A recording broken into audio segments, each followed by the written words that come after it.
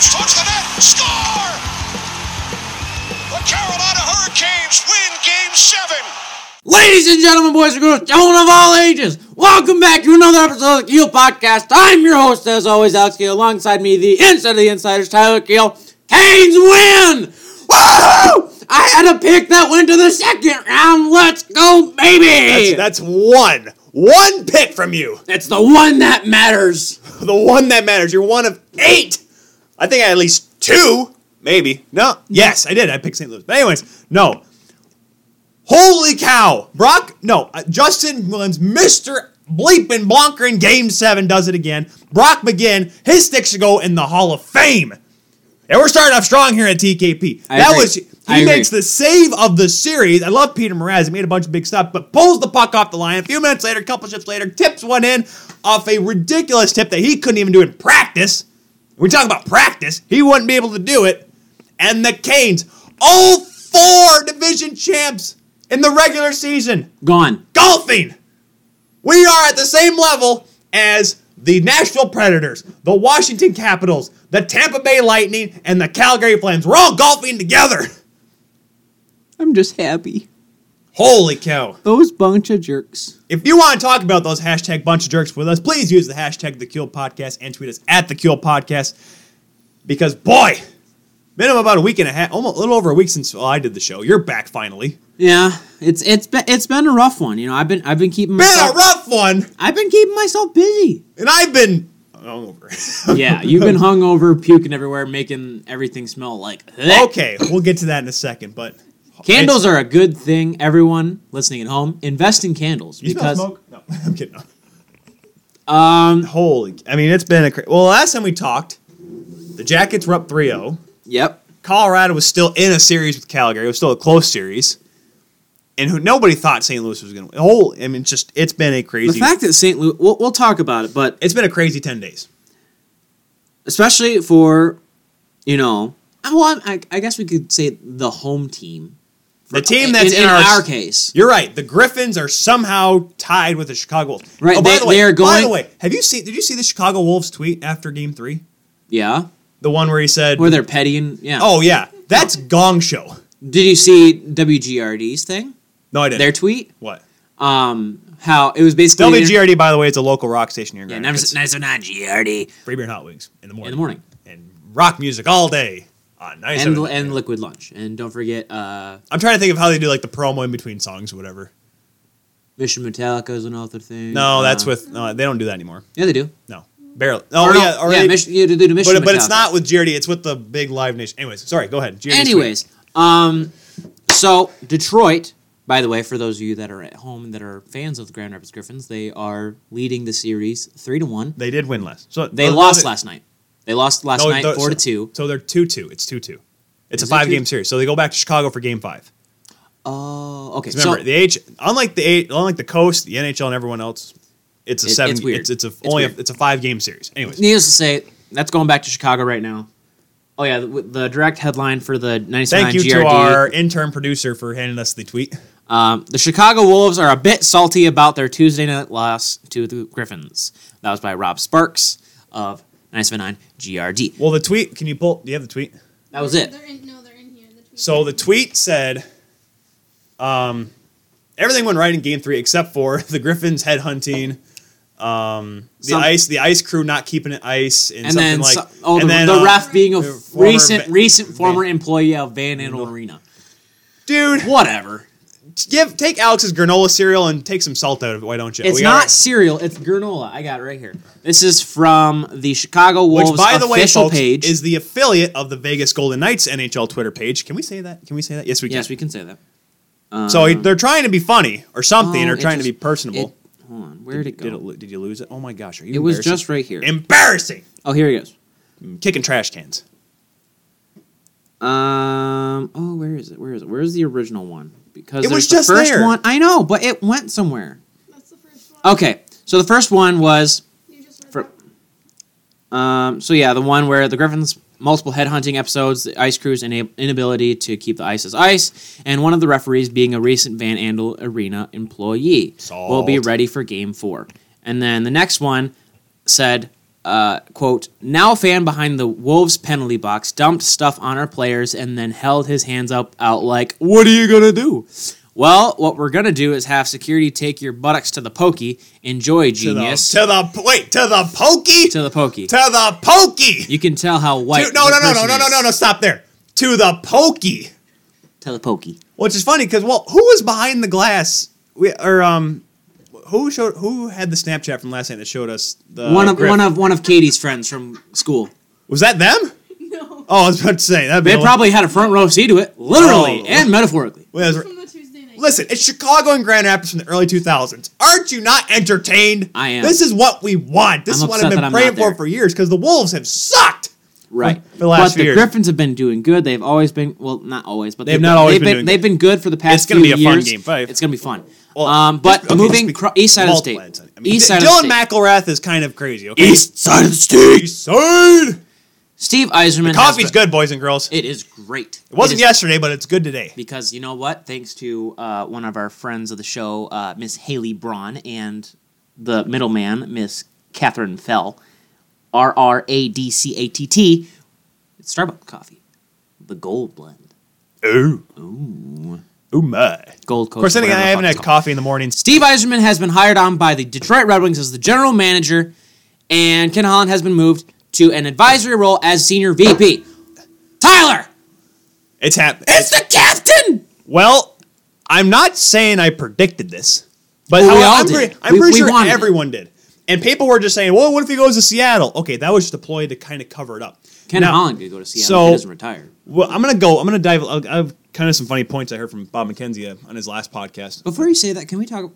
Friend of the show, Thomas Biondo, he had something to say real quick. Oh, yes. Yeah, he said, "Oh, great!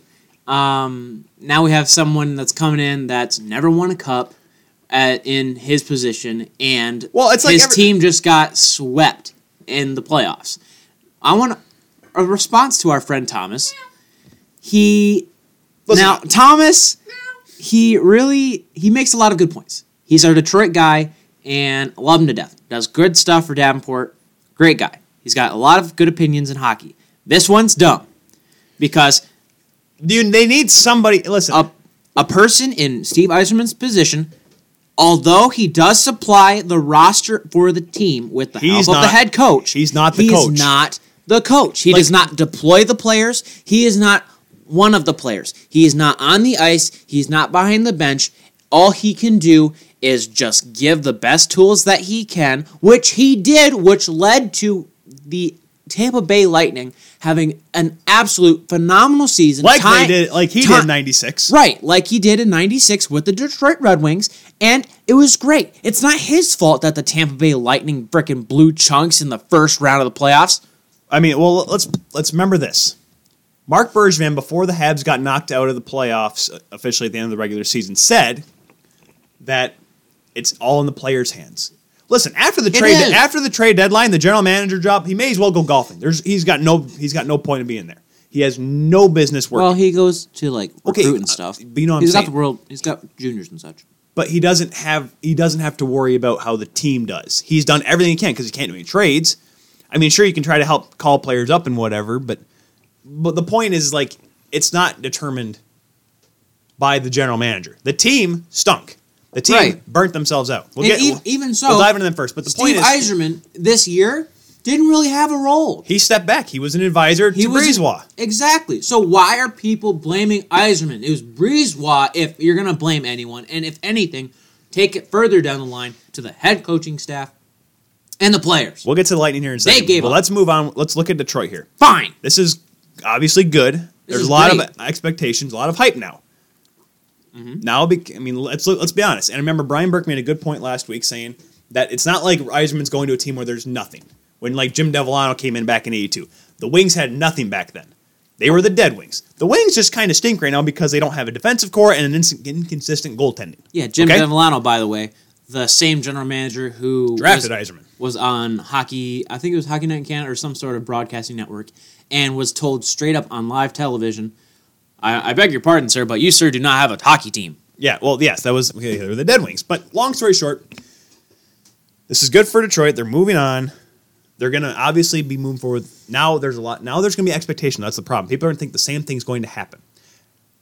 The problem yes, if Detroit does it next year, if they make the playoffs, I mean, they could. If they have, like I said, I don't think they should, though. If they make the playoffs, it's believable because you just need better defense. You just need a few better games. Because the most one goal games that Wings had. I think they were the lead leaguers in that category. Yeah, all of their losses were not really bad. They were in the fact because they blew a lot of their leads. That Right. was true. But that is fair point. But the point but is, they weren't 7-0 games. they weren't getting smoked all the time. Now, yes, when they had a chance to almost take the Penguins out of the playoffs, they blew it. But nonetheless, they got smoked in Pittsburgh. But listen, Yzerman's going to come in there, and he's going to. Okay, actually, I'm going to dive into Bob McKenzie's point here. Okay. He talks to a lot of scouts and a lot of junior people because Bob McKenzie's still weaved in that, obviously. Of course, his business with the World Juniors, loves junior hockey. That's his thing. Talking to a lot of people, Yzerman was in a lot of the rinks. He's a rink rat, but he's always been a rink rat with the Lightning. Oh, yeah. But here's the thing. That's his favorite thing to do. It wasn't like because he knew how good the Lightning were that they were going to get a later draft pick. It wasn't like looking for depth guys. He was looking at like Dylan Cousins, Kirby Dach, Well, of course. Jack Hughes, top-end prospects. But, which, of course, while he was still working for the Lightning. Correct. So, like, remember how we said, when I said... With Lou Lamoriello? No, well, Lou Lamoriello is one thing, but... No, Lou, not with Lou. But I said when he first stepped aside, I'm like, okay, all signs are pointing towards Detroit. And that's why I said it, and with seeing that, I'm not saying conspiracy, whatever, blah, blah, blah, but he had in the back of his mind something was going down. So he did his part. He probably had. That's probably a big reason why he stepped into an advisory role is because he wanted to he wanted to make sure Breezewell could do the job, exactly, and he could move back home to Detroit. Right, and you know what? I'll be completely honest. I'm okay with that. It's the same thing that kind of Lou Lamoriello did, but in a different kind of setting. Lou Lamoriello, he was less of a rink rat kind of person. Lou's never been a full rink rat, though. No, that's more of Steve Yzerman's thing. And what you do as a general manager, whatever work you do, that's your work. That's what you decide to do. So if Steve Yzerman, while still under contract and pay of the Tampa Bay Lightning, he was just scouting. Wants to go scout for high-end players. He can do that. And he just so happens to go to a new team, he can still maintain his connections. It's not like, oh, by the way, all this work that I did was while I'm with Tampa. I'm not allowed to touch those players because that was just work I did for Tampa. Now I have to start from scratch again. You don't have to do that all the time. Well, that's funny. It's better to have your connections and all these people that you've been talking to in the juniors because Jack Hughes, by the way, loves Steve Yzerman. They've actually had personal conversations. Well, here's the thing. They're not going to get Jack Hughes, though, obviously. No. But he's had conversations with Jack Hughes. He's had conversations with all these top-end prospects just because he knows what it's like. He knows what it's like to be a top-end talent in the juniors, talking to general managers, and building that connection. It's what he's done with Tampa, and it's probably what he did as the captain of the Detroit Red Wings when they were getting... No, when he wasn't... come on. When he was playing, he wasn't getting ready for general manager. He was a player. He wasn't getting ready for general manager. He was just doing his... And that's why he worked... That's why he worked on the bottom when he started with Detroit. The year when he got brought in the front office, he started at the bottom, just as scout, amateur scout and player development. So... But now he's at this point. But the thing is like, isn't it odd that he was doing that while he was working for Tampa? I don't think it's odd. Nobody was asking questions. That's my thing. Nobody was asking questions. Okay, here's my little snippet before we move on. Are you going to go up to Steve Yzerman, the captain, and ask him questions and be like, so what are you doing there, Stevie? What are you doing there, Steven? No, because I'm not going to ask him like that. Exactly. Nobody's going to ask Steve Yzerman questions like that. Just because he's Steve Yzerman. He's Steve Fricky Y. Right. That's my poop on that one. You know what's funny? Ha! How New Jersey doesn't have a goaltender? What do you mean? In a crazy idea. I'm going to call this an Alex take because you make a lot of these dumb takes and dumb predictions all the time. Bull crap. But you said Kapanen should get traded. He should. He is a... Nope. You're done. Cutting you off. What if the Wings trade their first pick in the draft this year and Jimmy Howard and their second round pick to the Devils? I don't actually know. Maybe Jimmy Howard's not a good enough goaltender for that to happen, but I'm listening. well, because New Jersey doesn't have a goaltender. For what, though? That's what I'm saying. For Howard, 2 or 3 picks for Jack Hughes. Now, here's the problem. Then Detroit doesn't have a goaltender. No, they still have... Bernier. Yeah. Who is Yzerman signing in the offseason? Bobrovsky? If you can get if you can get Cronwall out and Erickson out, yes, you can probably afford Bobrovsky. Now, who am I kidding? Bobrovsky and Panarin are still going to there's Florida. been talks of Steve Yzerman trying to bring back Datsuk, so... Yeah, I remember when Hasek was going to make a comeback. Take off. I'll believe it when I see it, but come on, dude. But He still has hands, but he can't skate for dog. Jack Hughes in Detroit. Oh my! He's been playing in Ann Arbor, or He excuse me, has. Plymouth, because that's where the rink is now. Forgot they're Plymouth now. Who? The U.S. national team, the Oh development yeah, team. they're not in Ann Arbor anymore. No, remember they moved when the Whalers moved. They moved into CompuWare. Oh, excuse me, USA Hockey Arena now. Yeah, whatever they call it. That place that sells maybe 100 tickets a game. Steve Yzerman comes in and then gets the top draft pick in Jack Hughes. If he pulls off, dude, what kind of voodoo wizardry does he have to pull off to get that draft pick? Okay, but here's the thing: why would they give up Jimmy Howard? To get a better forward. It's funny because they're not bad at forward. Because That's the weird part. Now, yes, Anthony Ciu is an absolute. But let's be honest here, though. Let's be quick about this. New Jersey has. Why don't they have a goalie? Why are you saying this? Because Schneider sucks. Kincaid's gone. Who's their backup? Wedgwood? No, Mackenzie Blackwood. He's not a goalie of the future, guys. He's played a couple good games. So did Maxim Lagacé, and he'll never make the show ever again. So, don't try to look up his stats. He's a good, decent goaltender. I'm looking up Detroit's cap friendly right now. Anyways, but no. 'Cause- Now let's move on. We'll talk about their stuff later. We got the big news out. Yzerman. You could is give in up Detroit. Jonathan Bernier. Send Bernier to New Jersey. But he's not. No. He's a. You're looking for a starting goaltender in New Jersey. He's exactly Jonathan Bernier. Jonathan Bernier is not a starting goaltender. We were there for 4 years. Yeah, but 14, 15, 3 years. I'm just saying, Jimmy Howard he's 5.291 this year and then $4 million next year with a UFA in 2020, 2021.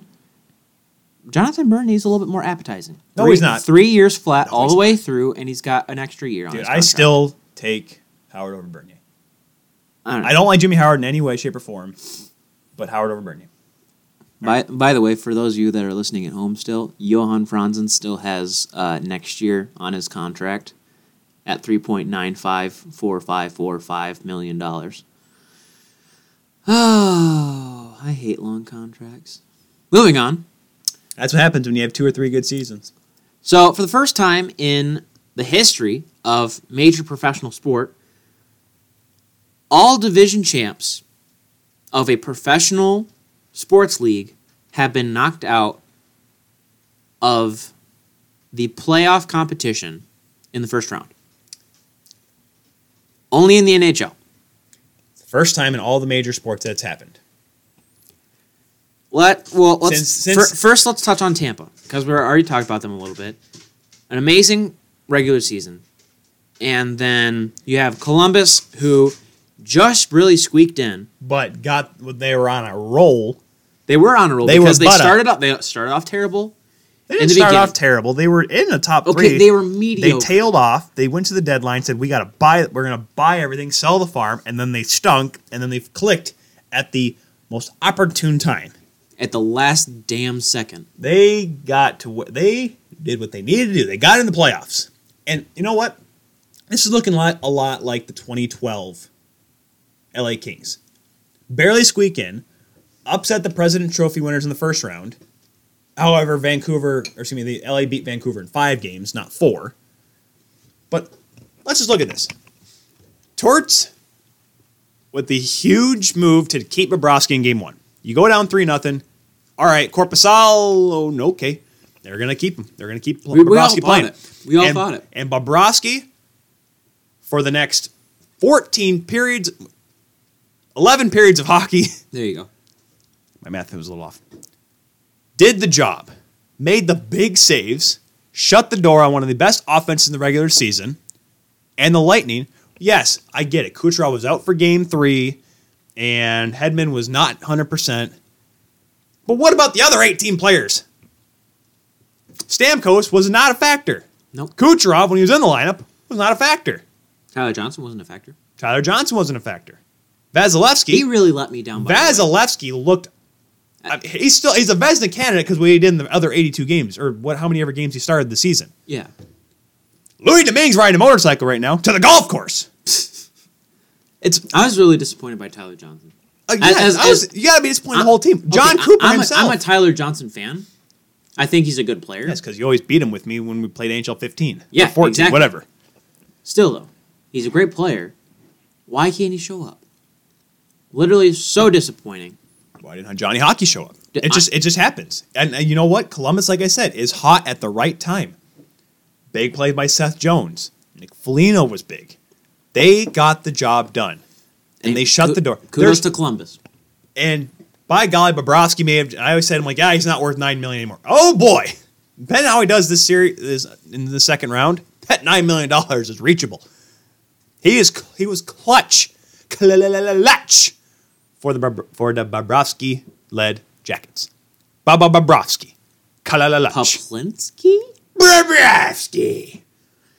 J.on. Wright's like, yes, the second round's going to be great because now you got crazy Robin Leonard versus who the heck knows Bobrovsky. No, excuse me. It's Bobrovsky versus Rask. I'm sorry. I got my series mixed up. I'm thinking Metro because I forgot. Yeah, I got you. The 5 of the 8 teams were Metro teams. Again, by the way. Let's move on to... So we talked about the Bolts. What else do we want to talk about? Oh, so keeping with the upsets. So Tampa loses. And then, what was the other one in the East? Oh my goodness, I'm blanking. What was the other? Tyler, just say it. Are you seriously blanking? We started off the show! Oh yeah, no, the Washington Capitals. Yeah, there you go. Oh yeah, okay. We're good now. We're back onto it. I'm probably going to cut that. No, you're not. You're not going to cut that at all.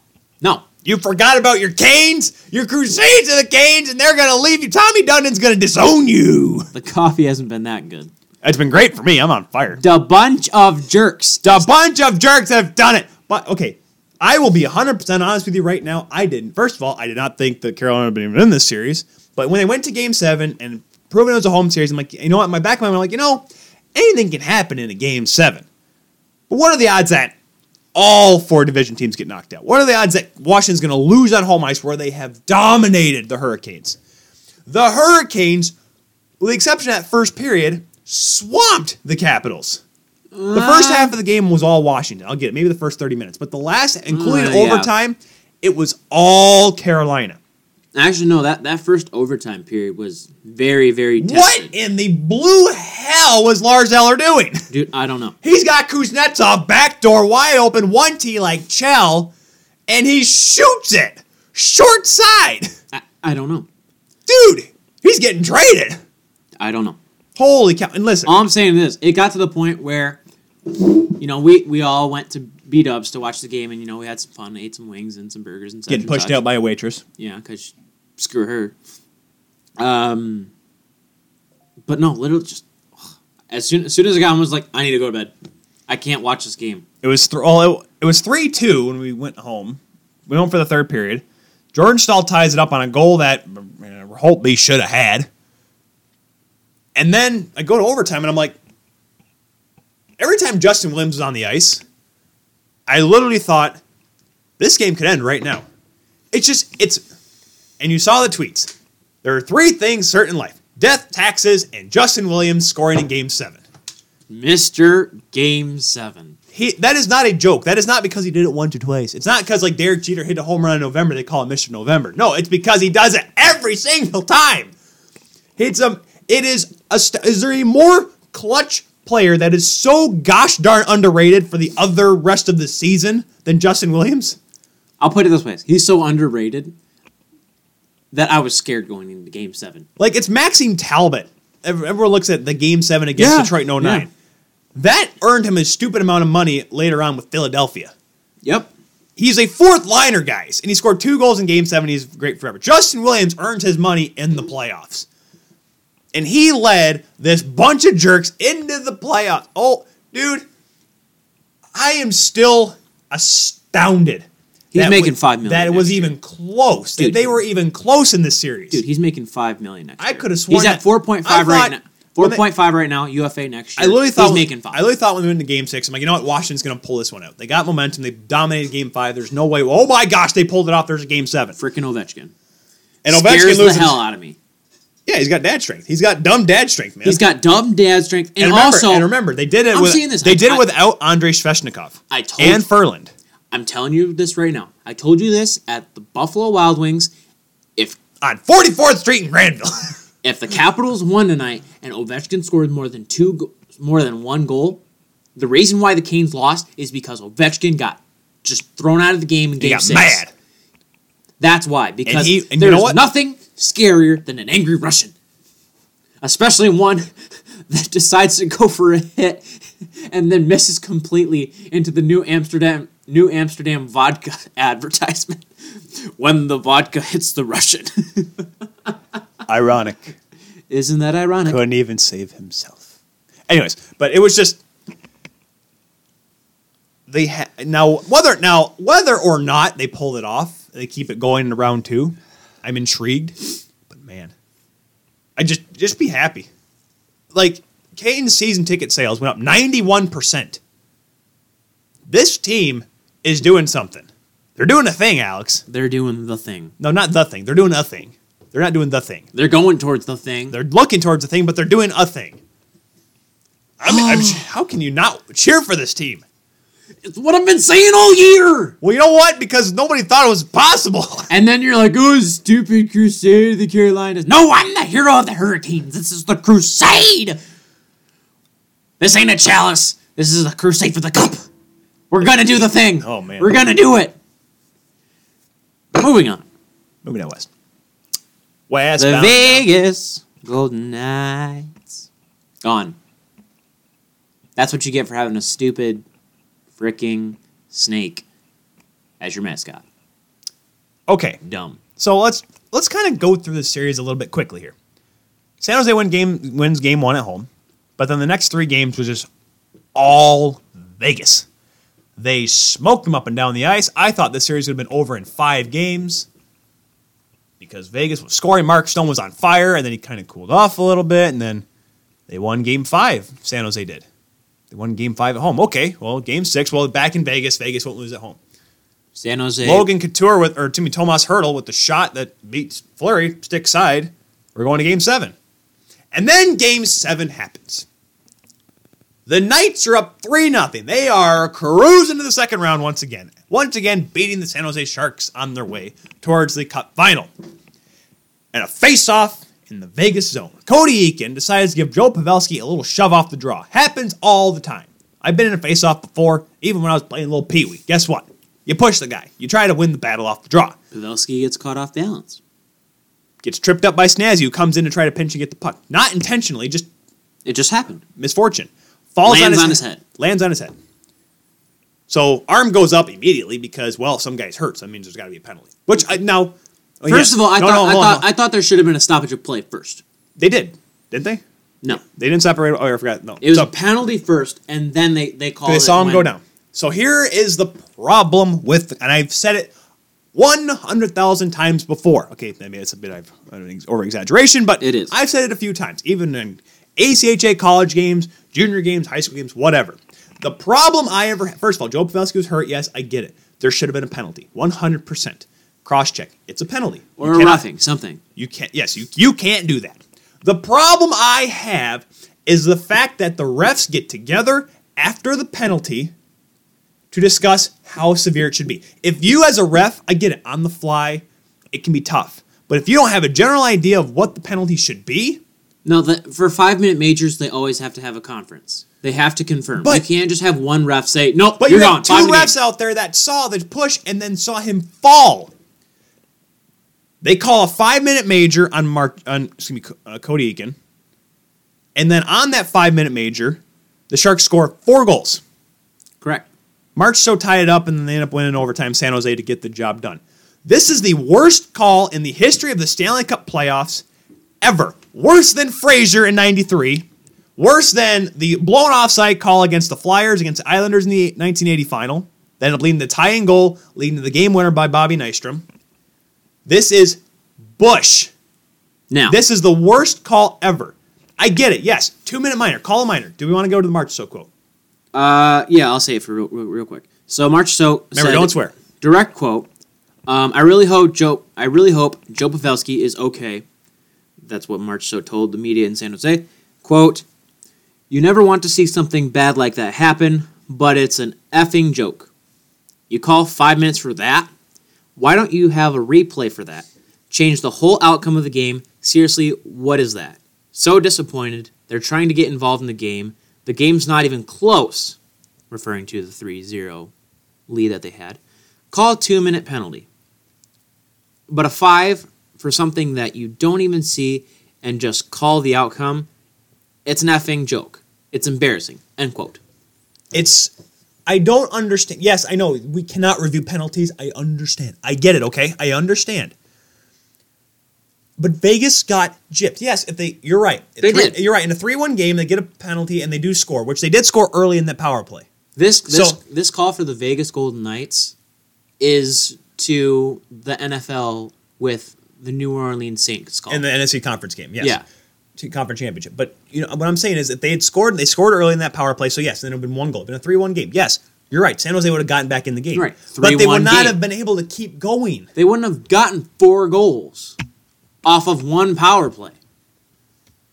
TSN, That's Hockey, did a report on this. Nice little segment saying and discussing, does this penalty change how we view 5-minute majors? It changes how we should look at penalties. Hold on. When I say 5-minute majors, referring to the difference in severity between a 2-minute minor and a 5-minute major. Is it possible that Cody Eakin could have potentially been given a double minor? No. That is a possibility. That's a possibility. When it's injury, they're going to call it 5 major. The problem I have, and here's what I say. How the NFL, or at least the NCAA, remember how they do headshots in college football? They will call head contact, and then they'll look for intention to kick him out of the game. They review it. Yes. If you're going to call a major like that, Except for fighting, obviously. correct. There should be a review. And yes, should. I understand these kind of calls and these decisions that change the rules all are knee-jerk reactions. But this case, I believe it should be. There Well- should be something like that. You're You should onto be- something you should- because that's what they talked about. You should be able to look at that and see, oh, wait, he just fell. It was an accident. It's like when Michel Goulet ended his career by falling the boards in Montreal. What are they going to do? Penalize the Canadians because they had poor ice at the Forum? No, he fell. It's what happens. Pavelski got entangled with Stasny. You can't call a penalty for that because it's completely incidental. Right. And yes, you may call Cody Eakin for the cross-check.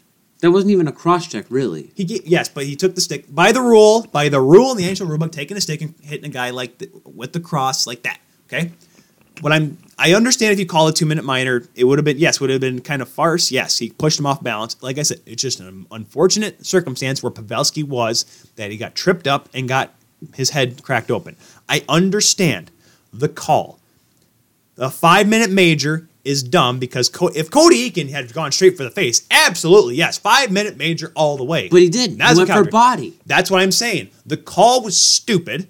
It ruined Vegas' chance because San Jose was able to come back. Now, yes, we're like, what if Vegas didn't? Why couldn't they call it? Why couldn't they get the job done and come back and be able to kill it off? It's 5 minutes in your own zone. Yes, Gallant maybe should have called a timeout. A, it tires you out, and B, when you get scored on 4 straight, that kind of hurts your momentum a bit.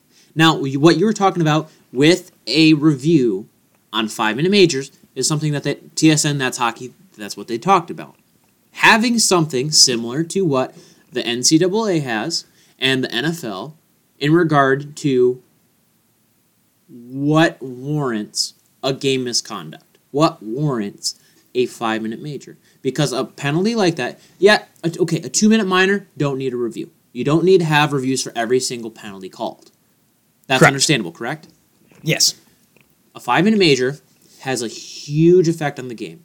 Rarely does it happen. Very rarely. Not so much nowadays with how things are called, but in comparison to a 2-minute minor, 5-minute majors are far more likely to happen, and they have much more of an impact on the game.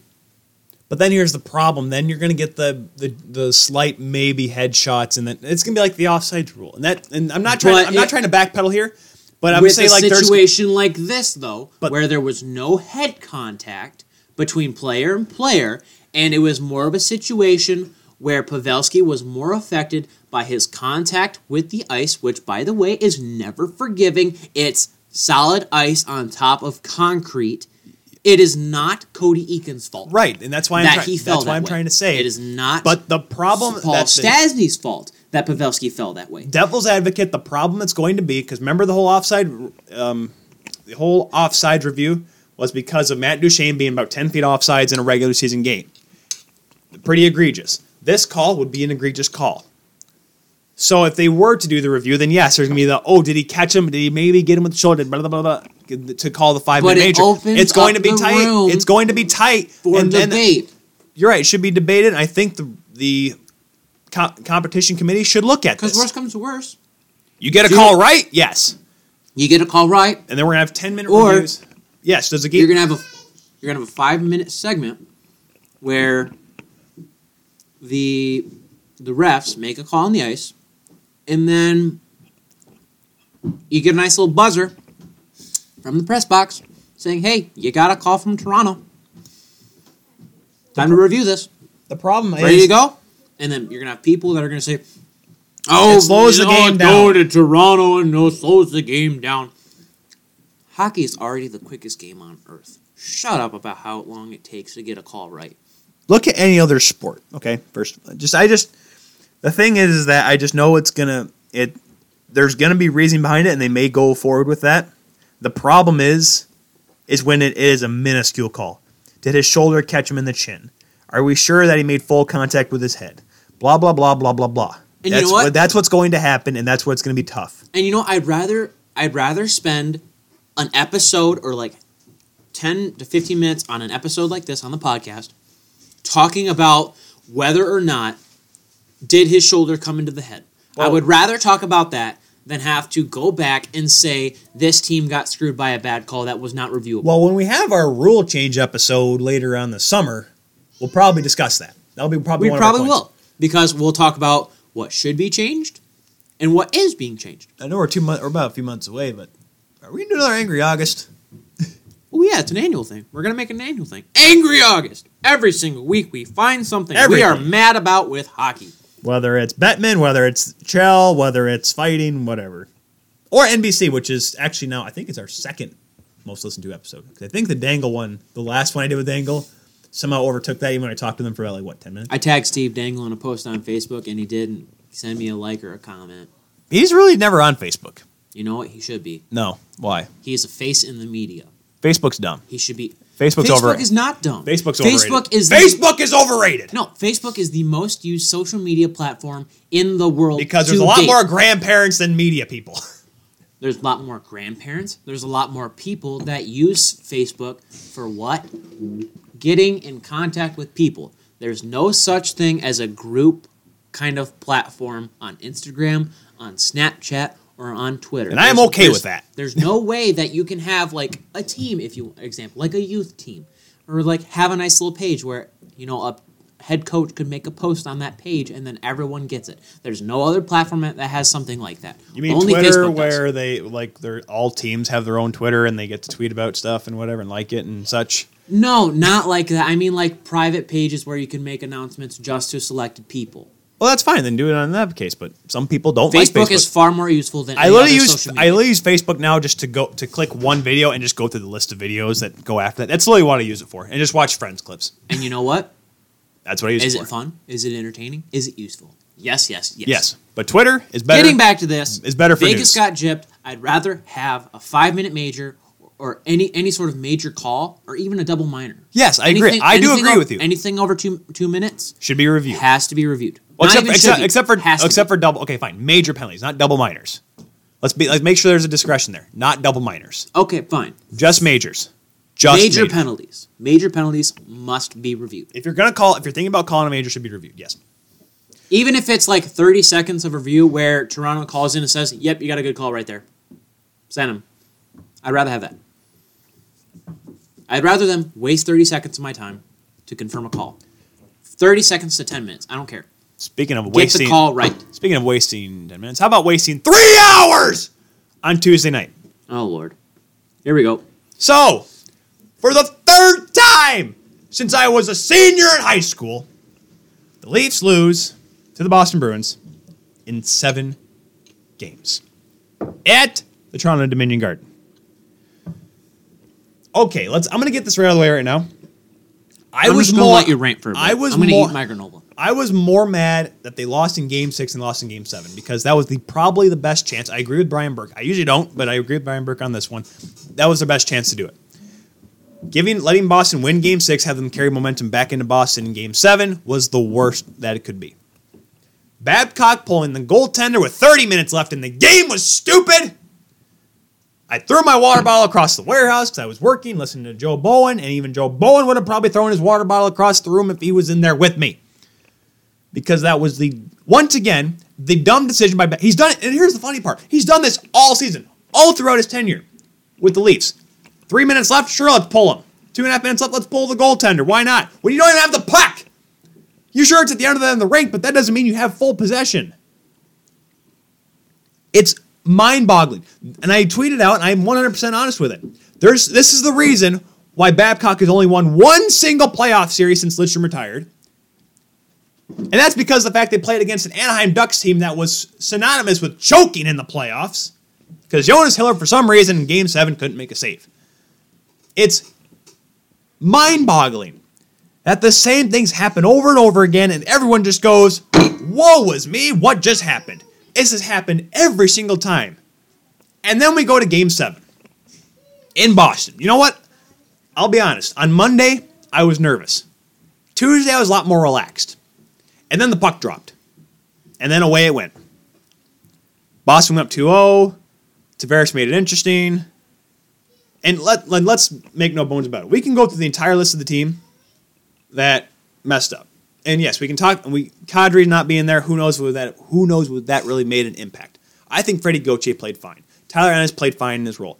This was not the tough series that everyone thought it was going to be. Would Kadri being there made it a little different? Possibly. But it was not the toughest series that we thought it was going to be. It was not like last year. It was not like 2013. It was not a knockdown, drag-it-out fight. This was a good, high-flying, good chances on both ends, good hockey. Goaltenders made saves, except for Freddie in Game 7. Listen, Freddie, I don't know what it is. I get it. Jake Gardiner made a horrible giveaway on that second goal. But if you watch the playback, I'm just going to dissect this one. For all the fans that are bashing Jake Gardiner, just hear me out. Should Austin Matthews have been there? Yes, because that's what Gardiner saw. Gardiner looked over his shoulder, saw Matthews where he was. Matthews, for some reason, followed Gardiner in front of the net while Gardiner was going behind the net. He does the reverse. Nobody's there except for Marcus Johansson and the Bruins. That's what happened. That was the one goal in that game that Freddie gave up that I'll give him. Pause right there. Oh, shoot. What's his name?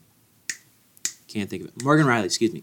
God, my brain has been going off the rails today. A lot of stuff's been going down this morning in my book. So, another reason why I've been busy. So, my head's been going. Morgan Riley has gone and said on record and defended Jake Gardiner. Absolutely. Saying, Why not? saying direct quote, with obviously certain, fixings. Jake Gardiner is a effing good player. Yeah. He's a good player. Morgan Riley, who has a lot of respect in the locker room and with the fan base of the Toronto Maple Leafs. Who's probably going to be the captain. Who's probably going to be the captain for right reasons. He's a great player. Good player. Good player. Good pro. Great head on his shoulders. He knows that Jake Gardiner may have possibly made a mistake. May have possibly, provided a situation where the Toronto Maple Leafs were in not good condition and then gave up a puck. It's not good. It's never a good look to have a defenseman to have, to give up the puck, especially in a Game 7 situation. Right. Obviously, he thought Matthews was going to be there. Matthews was in front of the net protecting the slot. Is that Jake Gardiner's fault for giving up the puck? For assuming the play, yes. There was no talking on that play. They were not talking. It is his fault for giving up the puck. Yes. Is it his fault for not knowing that Austin Matthews where he should have been? No, because Matthews should be talking. Wheel, Freddie, wheel, reverse. Someone talk. Gardner you can't just assume Gardner. Yes, I understand. Gardner cannot just assume that Matthews is going to be there. I agree. But somebody somebody should tell Gardner where to go with the puck. When I was a goaltender, yes, I know. When I was a goaltender, I played senior A, was in the Fed for a cup of coffee, didn't even play. I understand, yes. I am not a professional caliber goaltender. I never was. I understand that. Actually, no, okay, maybe for a year. But anyway, nonetheless, I am talking. My boy Evan Rivers, up in Lucknow, every single game, he let me know, just to remind me, because even though he knew I talked, keep chirping. A lot of chirp back here, a lot of chitter-chatter. Absolutely, you got to keep talking. You have to talk. Dangle, who never plays hockey, he knows. He knows to talk. The point is that you should see that, hey, we're going for a reverse here because you saw where the play was going. Or a wheel.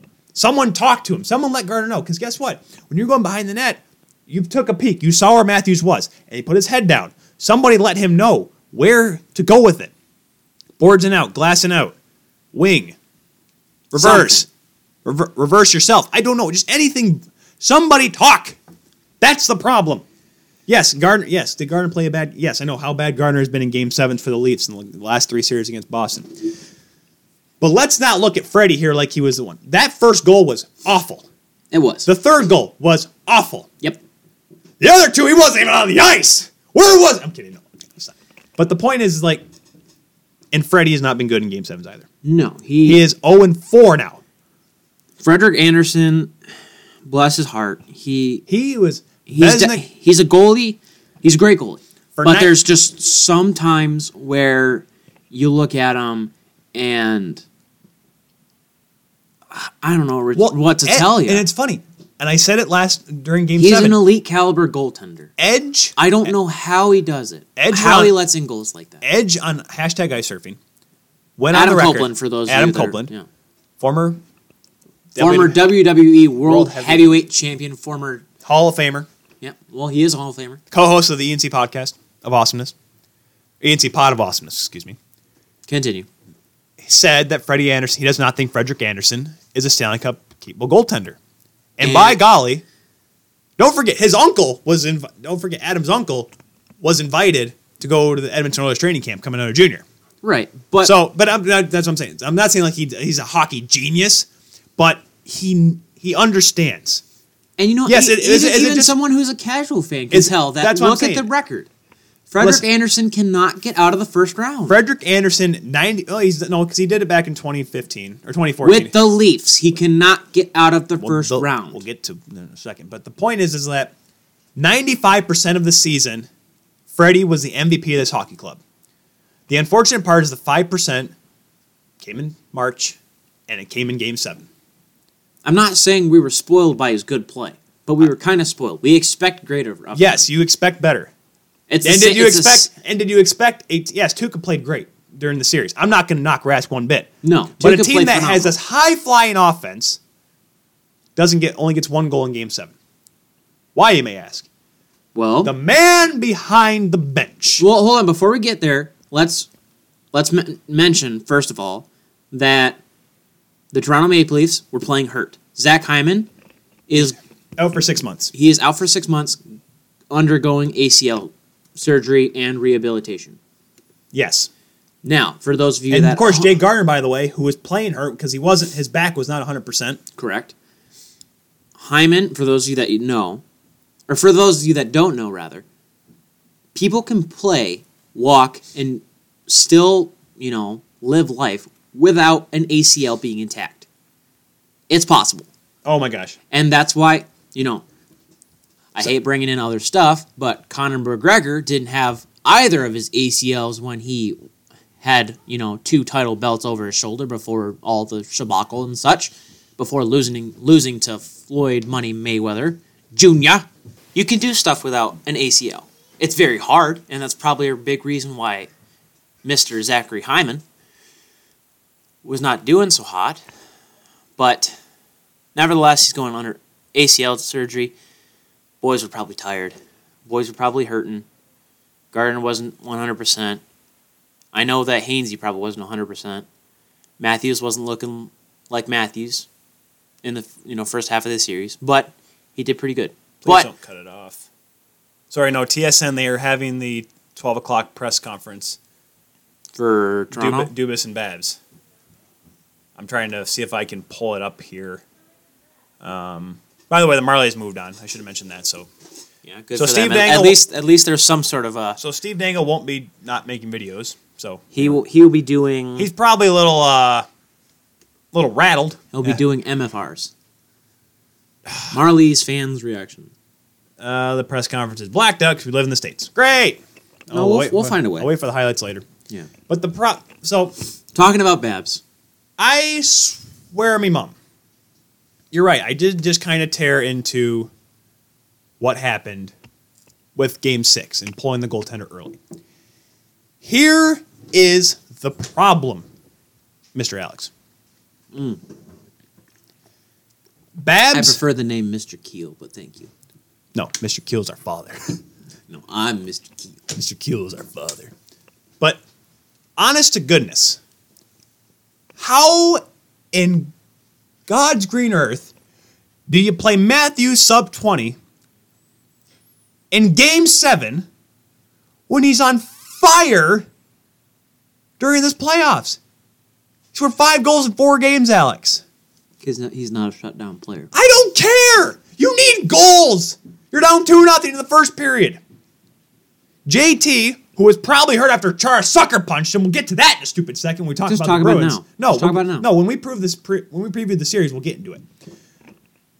I cannot, and you put Marleau out there on his line with 4 minutes to go, thinking Marleau is going to have some career resurgence from 2002. We thought Petty should be out He felt wrong. He literally said that. He said we should have had him. Thank you, Steve Simmons, for asking that question because everyone else was afraid of him for some reason. Listen, I know what I said before the series, saying that if the Leafs don't get it done, Babs may be fired. I'm indifferent, okay? I'm indifferent about it now. If it happens, good. If he stays, good. Here's what needs to happen. Now, let's kind of give this quick scenario here. If Babs were to be fired, who would replace him? Sheldon Keefe looks like the first candidate, but we learned with Jeff Blashill that maybe he's not the guy. Maybe Blashill didn't quite work out in Detroit. As of right now. Then again, he didn't have the greatest team either. If Babs stays, needs to happen? Him and Dubas need to get on the same gosh darn page. There's going to be movement in the coaching department. It may be, and you're right, DJ Smith may get an NHL head coaching job, which he deserves to. Yes, the power play is kind of falling off, but he may get a job somewhere. Who knows? But the problem is that Babcock is so gosh darn stubborn. Nick Patan was fine those couple games, but he didn't like him. Just because you don't like the way a guy plays doesn't mean anything. Let the kid have a chance. And the fact that remember when he called out Dubas during the season for not having proper depth? Because you played Justin Hall 1 game, give him 3 months off, and expect him to play great when Gardner and Dermott go down. I understand, yes. Dubas can be at fault, kind of. But Babcock didn't give anyone a chance. He stuck to the lineup they had in October, thinking they're going to be able to do the same thing in April. That does not correlate. You want to know why? Look at the Lightning. 62 wins during the regular season. Jack squat in the playoffs. Patrick Marleau, who was not great all year. He was, I don't want to say bad, but he was not the same Patty Marleau last year. Throughout the entire season, he was not good enough to be in that moment, to play in that moment, in that big of a stage, to help the Leafs try to come back. William Nylander he wasn't the greatest. And he even said during locker room cleanout that he wished he was there from the beginning. But I'm not kidding. There needs to be something changed in Mike Babcock's brain to ever think that not giving Matthews the proper ice time was a good thing, and putting Marleau on his line during that time was a good thing. Shutdown line or not, yes. If it had been that point of the game where the Leafs were up 3-1, absolutely, I'd keep Matthews maybe off the ice. But Matthews was having a great series, and he was scoring. Up or losing or winning, you put him out there to score more. You did not let him blossom. And the same thing happened last year. The only difference from last year's playoffs and this year's playoffs is that, yes, there was John Tavares for the Leafs, and Kadri got spent in Game 2 instead of Game 1. Matthews' minutes were mismanaged. Freddie had an awful Game 7. Gardner had a big mistake in Game 7. We're looking at deja vu again. That's kind of deja vu words. Fool me once, shame on you. Fool me twice, shame on me. Do it 3 times, I swear to goodness, all of you are fired. That's how deja vu works, but it's the same thing, but again. It's just stupid that people are, and the worst part is, and of course, everyone's overreacting in the Leafs Nation. I'm glad we had a day off in between. I am also glad because you were all sorts out of sorts. You were all out of sorts. Okay. Don't forget, you handed Mr. me Hood. Okay, you handed me a beer. Mr. And I Hood. told you I had not had a beer all series, and the Leafs were in a good position. Yeah, I gave And then you. as soon as I got up 2-0, I cracked open the beer, and I realized I may as well pull out the whole 2-4. I gave you 1, and And you then pulled the empty out netter went- 7, and then decided after that. Are we sure? What's the count? 1, 2, 3, 4, 5. I'm gonna say 5. Okay. No, 5. wait, 1, 6? Okay, I pulled Really? out 1. You. Did I leave one upstairs? I thought I had more. Needless to say, and then I had 2 and then screw- after and- that, you decided to have 2 screwdrivers. Right after the empty net goal went in. Yeah, you know what? People have some certain ways of coping. Hey, I was fine. I mean, let's be honest. Liquor before beer, you're in the clear. Beer before liquor, you've never been sicker. You're dumb. It's been an awful 3 days. Easter stunk because I had to work on Easter, which I don't know how it's not a holiday. Because it's not recognized by the national government, and also you. Well, It is it? It is. Oh well, then you got Easter pay then. I got screwed. No, I didn't. You didn't get Easter pay? Nope. Oh well. Because the company I work for is a load of dog crap. Yeah. Oh, they gave us Cracker Barrel. Oh, screw you. And then the Leafs lost that day. And I got home, and all sorts of crap happened after that. Monday stunk. Tuesday was actually fine until the game. And then, yes, I blew chunks everywhere after that game. It was just it's been a long 3 days. Yesterday was probably maybe the best day of the week. Yesterday was the best day of the. Well, actually, no. I had a really good Monday. It was just, I had a really, really good Monday. But no, Monday and yesterday. Which means that tomorrow's going to be great. I just don't know what to think right now with this team. I mean, you can, yes, there is the knee-jerk reaction. You can get rid of Babcock and hope Sheldon Keefe does better. I don't know. There needs to be, and then listen, I'd be love to be listening right now to the presser. Hockey Central at noon's probably just shut down. They don't even probably have a show. They probably just have the recording of Babs and Dubas and during their Here's what final I'll say. season presser. They're doing lockout clean out right now. Pierre LeBrun made a great comment and a great pointing out in Babcock's contract. He does not have a out clause, which means that he's not going to leave. Okay, but what I'm saying is, even if Babcock wanted to leave, he cannot. Therefore, the only way Babcock is leaving is if he's getting fired. That being said, my personal opinion, and my personal view of the situation is that Babcock is not getting fired. He's not going to be gone after this season because 3 things. The Leafs went too far into the playoffs and couldn't get a coach like Joel Quenneville. Babcock has done great things to develop these boys. Good things. The talent was there. He has done great things. The talent was already there. He put a little structure there to make them help them win hockey games. He has done great things for these boys, and he's still got a tenure in this league at the elite level. There are things that every coach does that some people have an opinion on. There were things last night where I look at Rod Brindamore and I'm like, what the hell are you doing? Why are you putting Dougie Hamilton kind of on the back burner for a hot second, which he did in the second period? And it worked. Well, from my perspective, I'm like, why are you doing that? Dougie Hamilton played a lot in the first period, got smoked. One of the best defensemen on that team. There's stuff that I'm pretty sure people looked at John Tortorella. They said he was going to get fired. What happened? He's in the second round of the playoffs. There's always stuff that coaches do that people look at and say, oh, that's stupid. You deserve to be fired. So many people in hockey, especially, have knee-jerk reactions, which sucks for people like me who want to have extended careers in this industry. Well, thankfully, you're not in like a huge management position that would get you fired over nothing, over a team success. Not currently. Ha-ha. But the thing is, Alex, Sizable one. is that yes, there may not be knee-jerk reaction. I'm just saying there is substance for keeping him, and there's substance for getting rid of him. That's what I say. James Myrtle right now is tweeting his life away during the locker room cleanout. A couple of the big points here. Marlowe saying he's got to change his offseason preparation. Says he'll try to move to a one-piece stick. Big news there. Oh, what? He realizes he needs to be better because he still has the old shaft and then he just adds a blade to it. Hainsey does? No, Marlowe. Did I say Hainsey? I meant Marlowe. Oh no, I think you might have said Hart Marlowe. I was kind of confused. Austin Matthews saying that Marlowe's been a big part of this team. That he's learned a lot from him. Gardner got really emotional, saying he'll miss the teammates the most about Toronto. That is a telltale sign right there. Gardner's gone. It's going to be tough. Because remember, we're going to get all the cap stuff after the season, but Kapanen, Janssen,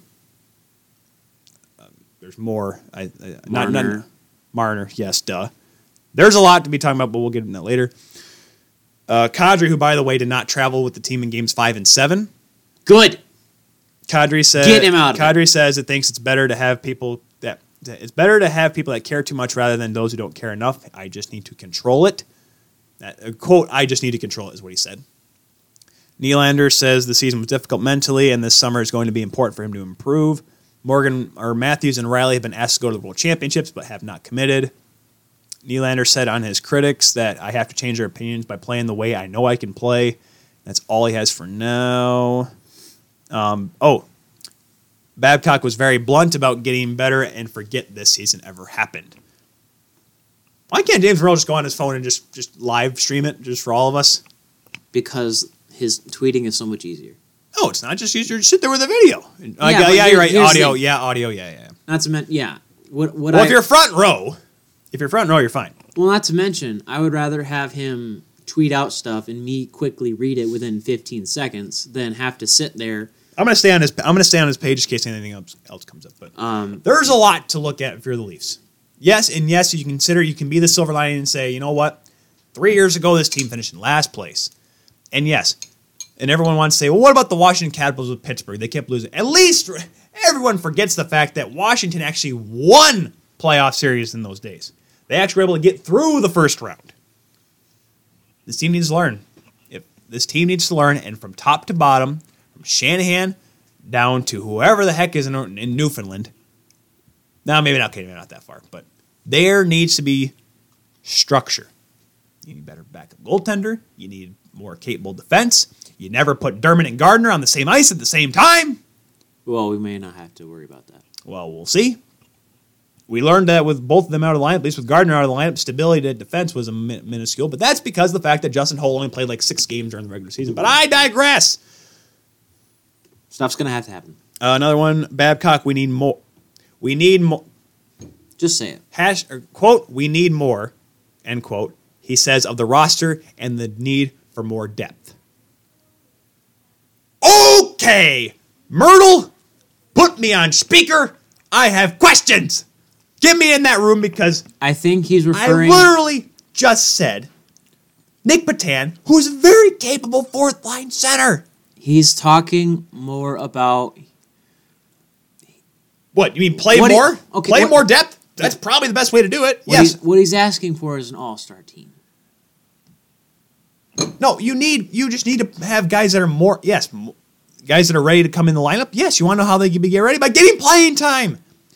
Like I said, Hulk could have gone home, had a few beers, and maybe retrained like it was the offseason before the next time he played during the season. Yes, I know Marinson still is not great with the puck. Develop him, somebody. Get in there and help. Callie Rosen's going to obviously be on the team next year. There's no question about it. It'd be dumb if he wasn't. I don't know what Goatchee's role is going to be, but he's gotten a lot better.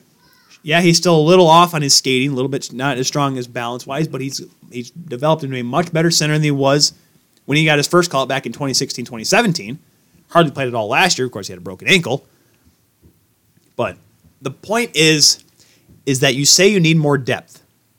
But yet here you are with all this depth with the Marlies, and you don't even give half of them a chance. You let Justin Hall sit up in the press box chipping on popcorn. No wonder he's out of shape because they don't snack him with anything else up there. Popcorn and pretzels like it's a bar. I just give him some of the granola. There you go. We'll bring that granola to the press box. It's really good granola. It is good granola. Thank you, Dad.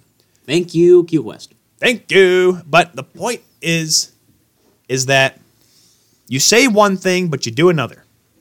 Monkey see, monkey do. We need more depth. Why don't you play these guys? Well, they're not good enough.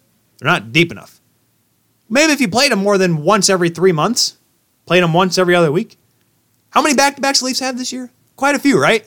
How often did Babcock make changes on a back-to-back? The goaltender and maybe a defenseman. Once in a while. And it was mainly Marinson more than anything. Igor Rozhganov, love you to death, he's gone. Justin Hall did not have a fair shot. Didn't have a fair shake at all. I'm sorry, but there needs to be a change with Babcock's mindset. This team wants success. Do we think it's also a possible outcome of the organization as a whole not wanting to bounce players back and forth? You mean the Marlies and the Leafs? Correct. That's not a problem. I'm not saying bounce Is that a possible though? If they're going to look to do that? Is it a possibility that is a reason why? Is that they didn't want to have players bouncing back and forth and back and forth? Not bouncing them back and forth, but what I'm saying is like Justin Hall, who just sitting in the press box, not even with the Marlies. They were just sitting him as a seventh defenseman. Same with Marinson. Because that's what you need. But play them. Play them so they are ready when they need to come in a big spot. Sure, you may not give them overload amount of minutes. I understand that. They're not going to be first-pairing defensemen. Things to look at for next season. And look, Nick Patan played, like I said, Nick Patan in the handful of games he played looked pretty good. Yes, he did the one night where they did the Ennis, Moore, and Patan line. You're right, that didn't work. I understand that. But that's because Babcock put him in the dumbest situations because Babcock is so gosh darn stubborn and says stuff like this and expects change when he won't change himself. Let's move on to the It's literally like a child saying, it's literally like an adult saying, I want this to change, I want all this to happen, but I'm not going to put any effort into it. Everyone else do everything for me. That is the most millennialist attitude I've ever seen from an old man. Let's move on to the next round. Good idea, Alex. So the Atlantic has Boston versus Columbus. Well, sort of the Atlantic. I mean, it's because Columbus was the wild card team. So the Bruins. Well, the fact that Chara can sucker punch people, I mean, they'll be fine. And do high hits. Good where Lord. he comes off the ground at 6'9" or whatever. Doesn't need to jump, and he does. And playoffs are dumb, dude. They're so dumb. Why do we watch them? Because they're entertaining, yes. They're fun. I've talked about it before. Why do we change the rules when it comes to the playoffs? Why? Why? And why does Chara get to sucker punch? By the way, No. It's funny. Just that. Why do we have to change the rules when it comes to the playoffs? Because the refs don't want to be called for anything. But here's the problem: when you always want to protect your star players, always happens. Jake Muzzin gets hit high, by and John Tavares gets laid out from behind. Gets sucker punched because it's Chara. Good old fashioned freaking Todd Bertuzzi hit kind of freaking punch. Oh, not as bad. That's not as bad. Okay. But however, Sid Sixer made a great point yesterday on Tim and Sid. If Tavares was down for another minute, Chara's booted. But he got up. That's the problem. So kids out there, stay down when you get hit. In the words of the Mighty Ducks movies, take the fall, act hurt, get indignant. One more time, take the fall, act hurt, get indignant. All right, you're ready. you guys are ready. Play on for the playoffs, guys. Take the fall, stay down, dive, flop everywhere. You'll get the calls. In this series, I think Columbus has it. Oh, absolutely. Listen, Boston came through it, and Boston's not the same bad Bruins. No. With the exception of the dumb play here and there that doesn't get called, nonetheless.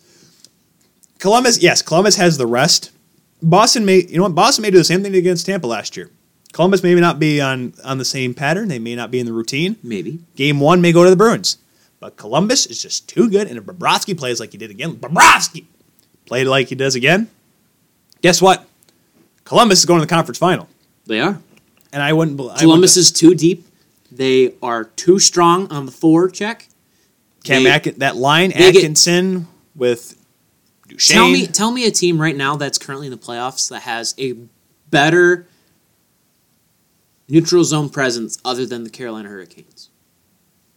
You mean Columbus Blue Jackets? No. In comparison to if Columbus Stick were with one series here. if Columbus was the mark, name me a team better than Columbus in the neutral zone other than the Carolina Hurricanes. Because I would say Carolina and Columbus have the best neutral zone play. It is interesting. There is a lot of interceptions going on. I think that might be just the telltale story of the series between Boston and Columbus. Who stays out of the penalty box and who gets the most turnovers? Because if the team that gives up the puck the most, that's the team that's going to lose. Because Boston is phenomenal at just taking the puck in the neutral zone and pushing it up and getting goals, cross ice, East Coast goal, just like an NHL 14. Because the top line. NHL 14. Columbus is the same thing, but stronger. They'll intercept the puck in the neutral zone, bring it in, do a couple passes around, and then get a slap shot from the point. It's in. Because the traffic in front, exactly. I just think Bobrovsky, in a series that, like I said, Rask underline played a lot better than Frederick. The more of the spotlight was put on Anderson because he needed to be relied on for the Leafs to win, and when he wasn't good, the Leafs lost. When he wasn't great, the Leafs lost, Except for Game 7, that was awful. Rask will have to outplay Bobrovsky. I just don't see it happening because Bobrovsky's just too good. He knows it's a contract year. He's already selling his place in Miami to move closer to Fort Lauderdale so he doesn't have to make that dumb drive all the way from Miami to Sunshine. But nonetheless, I think Columbus is they're too hot. They're too good. They have peaked at the right time. Boston, I'm not saying Boston's exhausted because I don't think that, like I said, this series was not as tough as it was last year. Same as last year, though. I don't think it was as tough as it was last year, though, the Leafs-Boston series. Boston's probably, they have more fight this year. I said during Game 7 that Boston is going to look a lot better in a series against Columbus. However, I think Columbus is a much better team than Tampa was last year in the playoffs. Far better team than they were this year. Clearly. Because now it's Tampa that's better than last year. Because remember, that was a Tampa team that whooped the Devils in the first round and coasted through, even though New Jersey did get a win. But the point is that Columbus just looks better. They look fresh. By golly, they are confident. Columbus is the team. I just think playing the first couple games in Boston will be a telltale sign. Going back to Columbus, it'll be different. If Columbus can stay on the track they are, will they be like the Ottawa 67s and not lose a game in the first 3 rounds? Who knows? By the way, if they win twice in Boston, Columbus has this. Oh yeah, absolutely. If they do it again, they could easily sweep them. But then again, I think Boston's got they'll have a little bit more fight. They're not as exhausted. It'll be a lot tighter. So, my prediction: Columbus. Hold on. Let's go through all the divisions. Then we'll no predictions. Keep going through the predictions of each one. Columbus in 5. No. Yeah, 5. Columbus in 5. I agree. Columbus in 5. Columbus in 5. I think no, Columbus in 5. Yep, I'm sticking to it. That's my opinion, and I'm sticking to it. Hey, remember, I picked St. Louis, and you didn't, so I'm right, you're wrong. Now let's talk about the Metro. The Islanders versus the Brooklyners. What? Well, yeah, because they are playing at Barclays for the rest of their Thank you, Kenny Albert, for saying that 100 times over. They're going to have to play in Barclays. Kenny Albert, Kenny Albert, for being a basketball voice, is really good at hockey. He's probably one of the few from NBC I actually don't mind listening to. He had a great call last night in the Carolina-Washington game. But during Game 4, when the Islanders went up, remember, folks, they're not playing at Nassau anymore. The rest of the playoffs are going to have to go to Brooklyn and play in the Barclays. He said it at least 10 times. He made sure everyone knew. Everyone knew that he had an opinion. They're going to. Without saying it. Listen, okay, well, let's look at this. The Islanders, with Barry Trotz's defense, was superb. They shut down Sidney Crosby. Sidney Crosby, who went pointless. Let me make sure I'm right on that. Here's the thing, though. At the same token, Malkin and Crosby did not play like Malkin and Crosby. They really didn't. No, you're right. And that's not even the fact of just good defense on the part of the Islanders. I think... Oh, excuse me. Sidney Crosby had an assist in Game 4. Pardon me. I apologize. If anything, They had 1 point. Sorry. The Islanders did great at shutting down Phil Kessel. That was the key thing. Because Kessel was just going for it. Every single shift, you could see he was so frustrated, so pissed about not being able to just execute as much as he could. Because, for him, it's a reason why he went to Pittsburgh. Yes, he's got his 2 cups. He may get traded. I mean, there's talks about that. I would want to be traded. Are you kidding me? Malkin and Schultz and Justin Schultz led the Penguins in that first round with 3 points Exactly. each. And that was with Malkin not playing like Malkin. That's Rob. Well, I think it's the Islanders. It's not Pittsburgh being bad. It's the Islanders' defense being solid. Like I said, you don't just have a team with the most goals allowed in the entire league go from that to the Jennings Trophy for nothing. Leonard played amazing. He made some huge stops. Leonard was insane. I don't even care. So they go up against the Canes, Yes! who are riding higher than the city and the state of Colorado and Washington I'm so and excited. the country of Canada.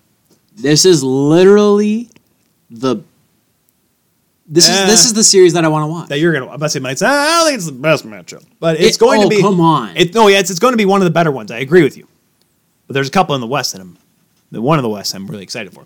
But you're going to have one team that shoots the puck from anywhere and everywhere, Carolina, which it works. and against the best defensive team in the NHL and the Islanders. And I will say this, yes, home ice will be important. Why? Because Raleigh is rock. It's rockin' Raleigh all over again. And you're going to Brooklyn. Now, yes, the Islanders fans, they'll make the trek because it's the playoffs. They'll do that, okay? I get it. In 2016, Barclays Center was rocking when JT scored the double overtime winner against Florida. I get it. The fans will show up. But it's not the same as Nassau. It's not as intimidating. It's not. That building just has home ice advantage, despite the Islanders, yes, being the home team in the first couple games, will go to Carolina in terms of the environment, in terms of the possible. It's a neutral site game. No, it's not neutral site. It's still it's a New York game. It's going to feel more like a neutral site kind of game. No. Like I said, Islanders fans will still go there, but it will not be the same. It will not be as loud. It'll be different. Carolina has the home barn advantage in terms of the crowd. They're playing on the environment. The Islanders will play on home ice, but they don't have a home ice advantage. Per se. Anyways, like I said, it's going to come down to can Mrazek outduel Leonard. Because it's not like I said, the structure of the defense for the Islanders is much better than it was last year. Actually, but it does not help. It helps when you have a really good goaltender. And Leonard is playing very, very confident hockey right now. I don't even think it's a matter of Mrazek versus Leonard. No, it is. I think it's just a matter of... Because Mrazek has shown... Can Mrazek stop this Islanders offense? And can Leonard be able to keep up with this run and gun kind of thing that Carolina has? It's not necessarily... The answer is yes for Leonard. Can he, though? I think he can. And here's the thing, because we saw Mrazek... The Isles have 3 out of 4 in the regular season. We saw Mrazek, and like I said, that third goal that Mrazek allowed last night, I thought was the dagger. I thought that's the goal that he needs to have back, and the game was over. I thought that was it. I thought the Canes, they had a good run, but that was it. The other games in Washington, Mrazek didn't look that good. At home, he was amazing. Yes, absolutely. You're going to have to win this series in 7 games. Because I think the Islanders can win a couple. Because the Islanders do have home ice advantage. But no. I mean, in the fact that they play more games at home. They would play more games in Brooklyn, yes. But Mrazek is going to have to be great every single night, especially at home. But yes, like I said, the home ice is going to help out Mrazek. It's shown in that first series. You're going to need your big... Aho is going to have to keep it up. Will the defense, will Brock McGinn make some big plays? I don't know. Greg McTagg... Teravainen's going to have to play phenomenal. It's going to be tight. I'm going to like those top 2 lines going up against each other. It's going to be a very tight battle. Do we have a word on Svechnikov yet? Concussion, dude. I love him, but concussion. Okay, but like when? Is he out for weeks? Is he out for what? Do we have like a kind of a guesstimation? And I say yes, I said guesstimation. You can look it up. I haven't heard anything. I haven't seen anything. Your quote-unquote good buddy Frege hasn't said anything other than the fact that poor kid made a stupid decision going up against frickin' Ovechkin. Well, he was at morning skate yesterday. Was he wearing a non-contact jersey? I'm following morning skate, which was at the morning skate ahead of. It just says he skated. Doesn't say if he was out or if he was wearing non-contact or by himself. Listen, I don't think. I mean, he wanted to play in Game 6 and Game 7, but obviously it's smart not to. You don't. He's still a kid. Right. He's still 19 years old. He's on the first year of his ELC. He's not Keith Primo. You don't just throw this guy in just because he's got a big body and can play well. It's because you want to keep the kid alive for the rest of his tenure. But no. I hope he comes back soon. I think that he really is a big part of the Carolina offense, and I think it showed. It showed in the last 2 games of that series that it was a muck and grind kind of, series of events. And Justin Falk was huge on the back end. He was. I think, Dougie played well. Justin Falk and Calvin DeHaan also did fantastic stuff. Trevor Reemsdyke kind of went down with some sort of injury last night. He was still in the lineup. He got whacked, but he was still in. But he went down for a bit, and he was kind of he had to help. He got to help over the boards. Dude, we saw Jaime play with one leg during the series, and he looked fine. You can play with a torn ACL or whatever it is. You will play through it to win. It's the playoffs. You will do anything and everything. Right. So, but in this series, like I said, it's in my eyes, like I said, defense versus offense. Defensively, yes, I understand the advantage. Offensively, Carolina arguably has the up chance. They have the chance. Goaltending, Leonard's better than Mrazek. Absolutely. You cannot steer me wrong from that. I'm not. Because remember, Mrazek, the first 2 months of the year was an 850. He was worse than Darling. By the way, how's Darling doing in Charlotte? Who cares? He's actually doing pretty right. Who cares? For trying to, right now. What's your guess? What's your call? I just don't think Carolina can do it in 7 games. I have got Carolina in 7. I got the Islanders in 7 because Carolina at home is dominant. On the road is questionable. They played magnificent last night. They had a horrible start, but they got it together in time. And then, of course, Justin Williams in Game 7. Oh, it's going to be tough. I was right about Carolina, and you were right about the Islanders. We'll have to see what happens. Islanders in 7. You have Canes in 7. Canes in 7, baby. Keep the crusade going. Moving on to the Central.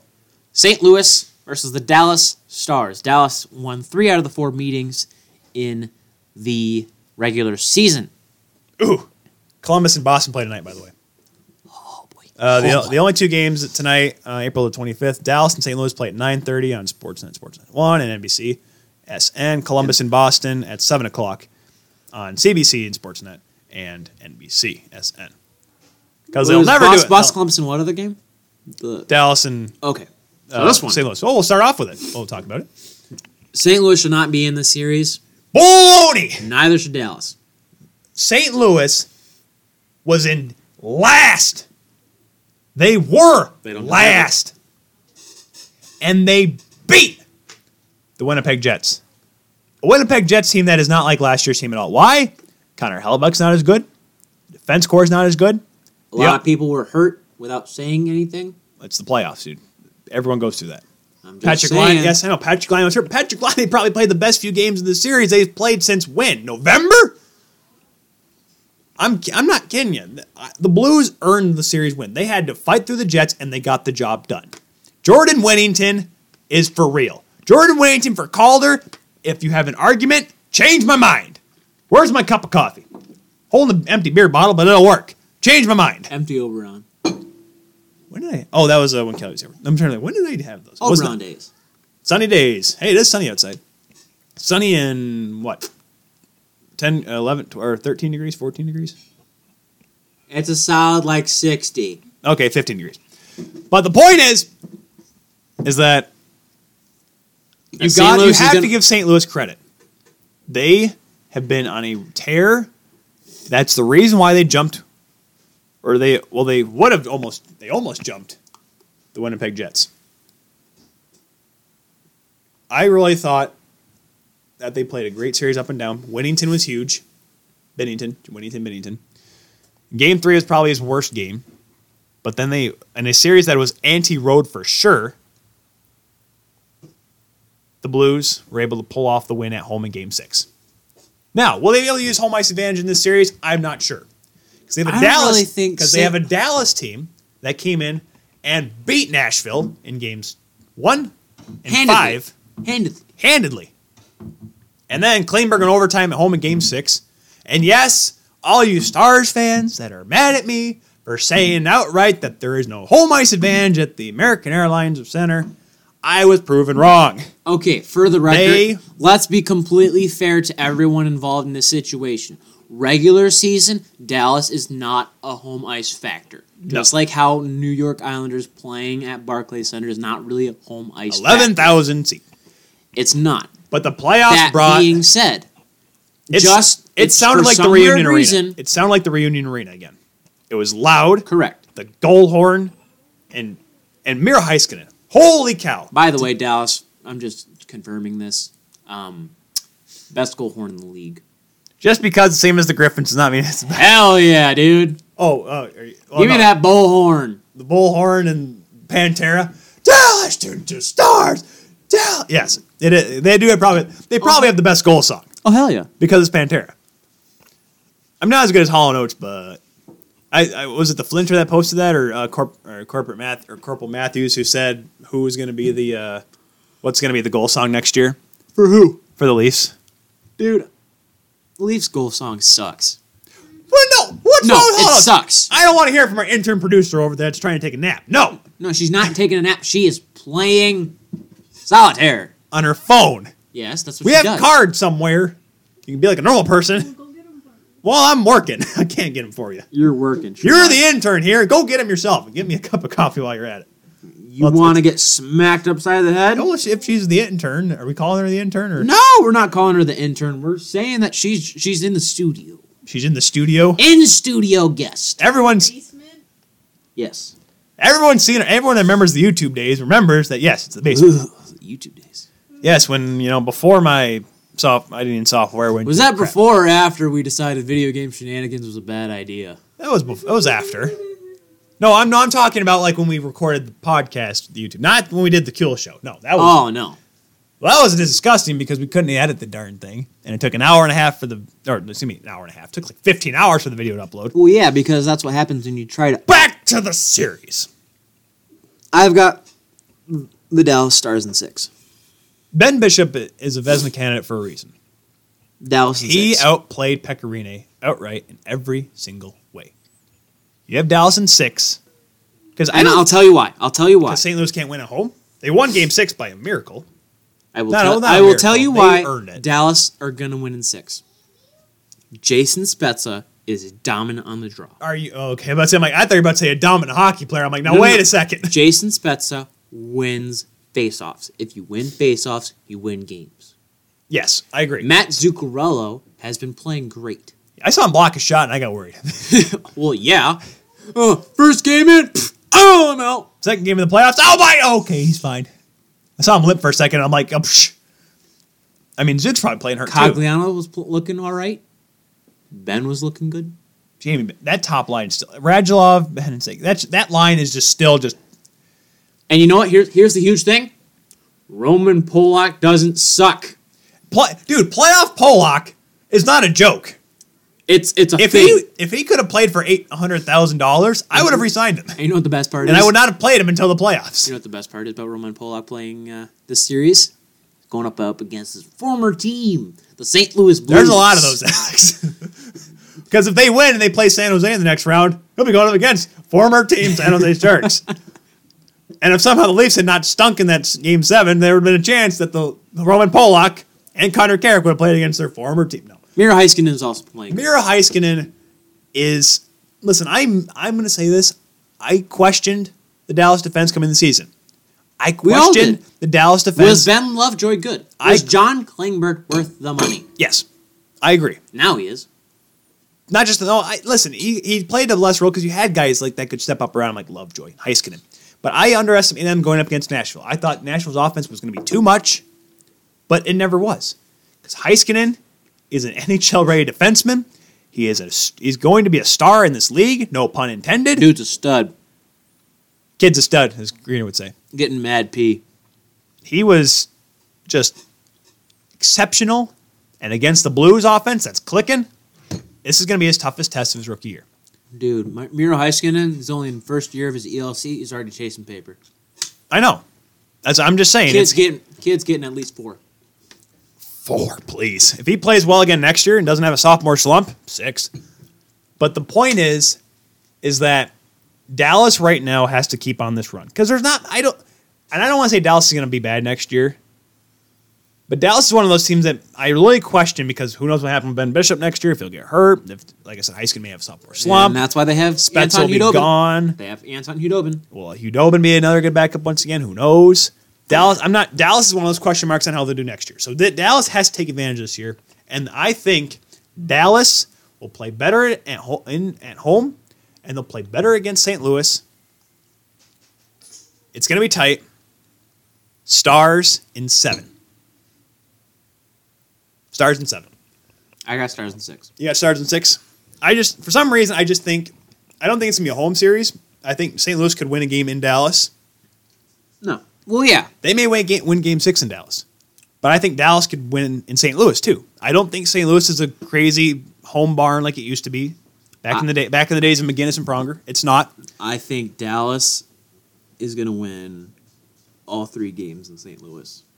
So you think it's going to be the anti-home series? The full-scale one that everyone thought the Winnipeg-St. Louis one was going to be. Correct.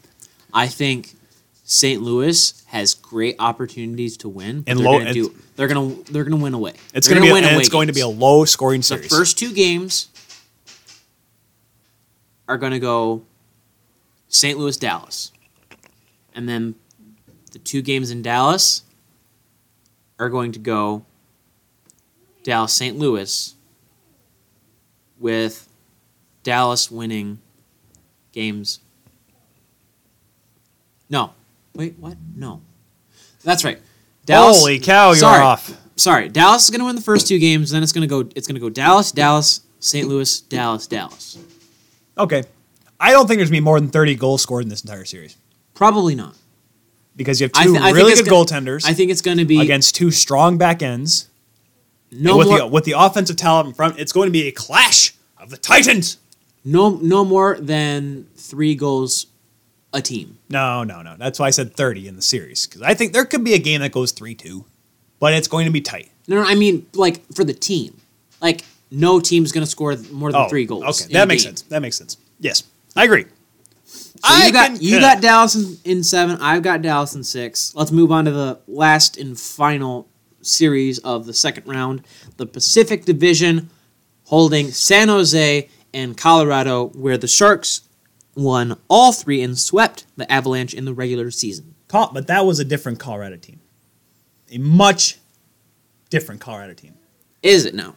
The Avalanche ransacked the Calgary Flames, the best team in the West.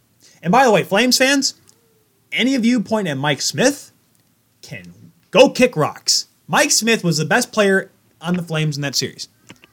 Johnny Hockey, absent. I agree with Jillian Fisher on this one. At Jillian Fisher, she was right by saying that Johnny Hockey should not be called Johnny, or questioning, should we call Johnny Hockey anymore? Because he was awful.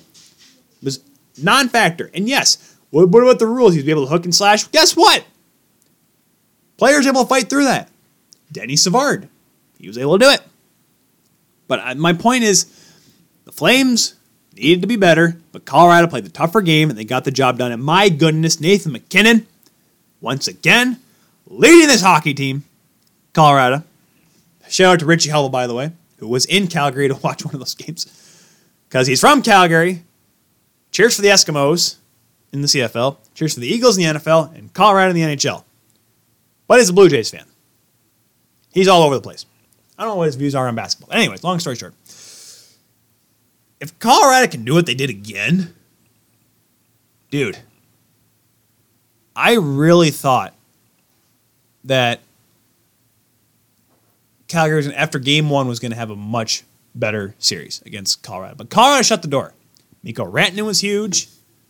Nathan McKinnon, of course, was masterful.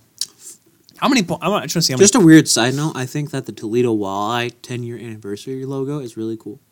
Yeah, it's pretty neat. I'm trying to get through the... Let me say this. Well, did you talk about Carlson yet? Erik Karlsson being possibly broken? Possibly broken, but one of the best defensemen in the playoffs right now? No, he can barely walk, dude. He's been decent. Shut the up. Sharks' defense could not handle Vegas in the slightest. They got lucky that Martin Jones somehow decided to play like he did last year. Dude, but Carlson's looking okay. By the way, Mikko Rantanen tied for third in points in the playoffs with 9. Okay, let me backtrack a little bit.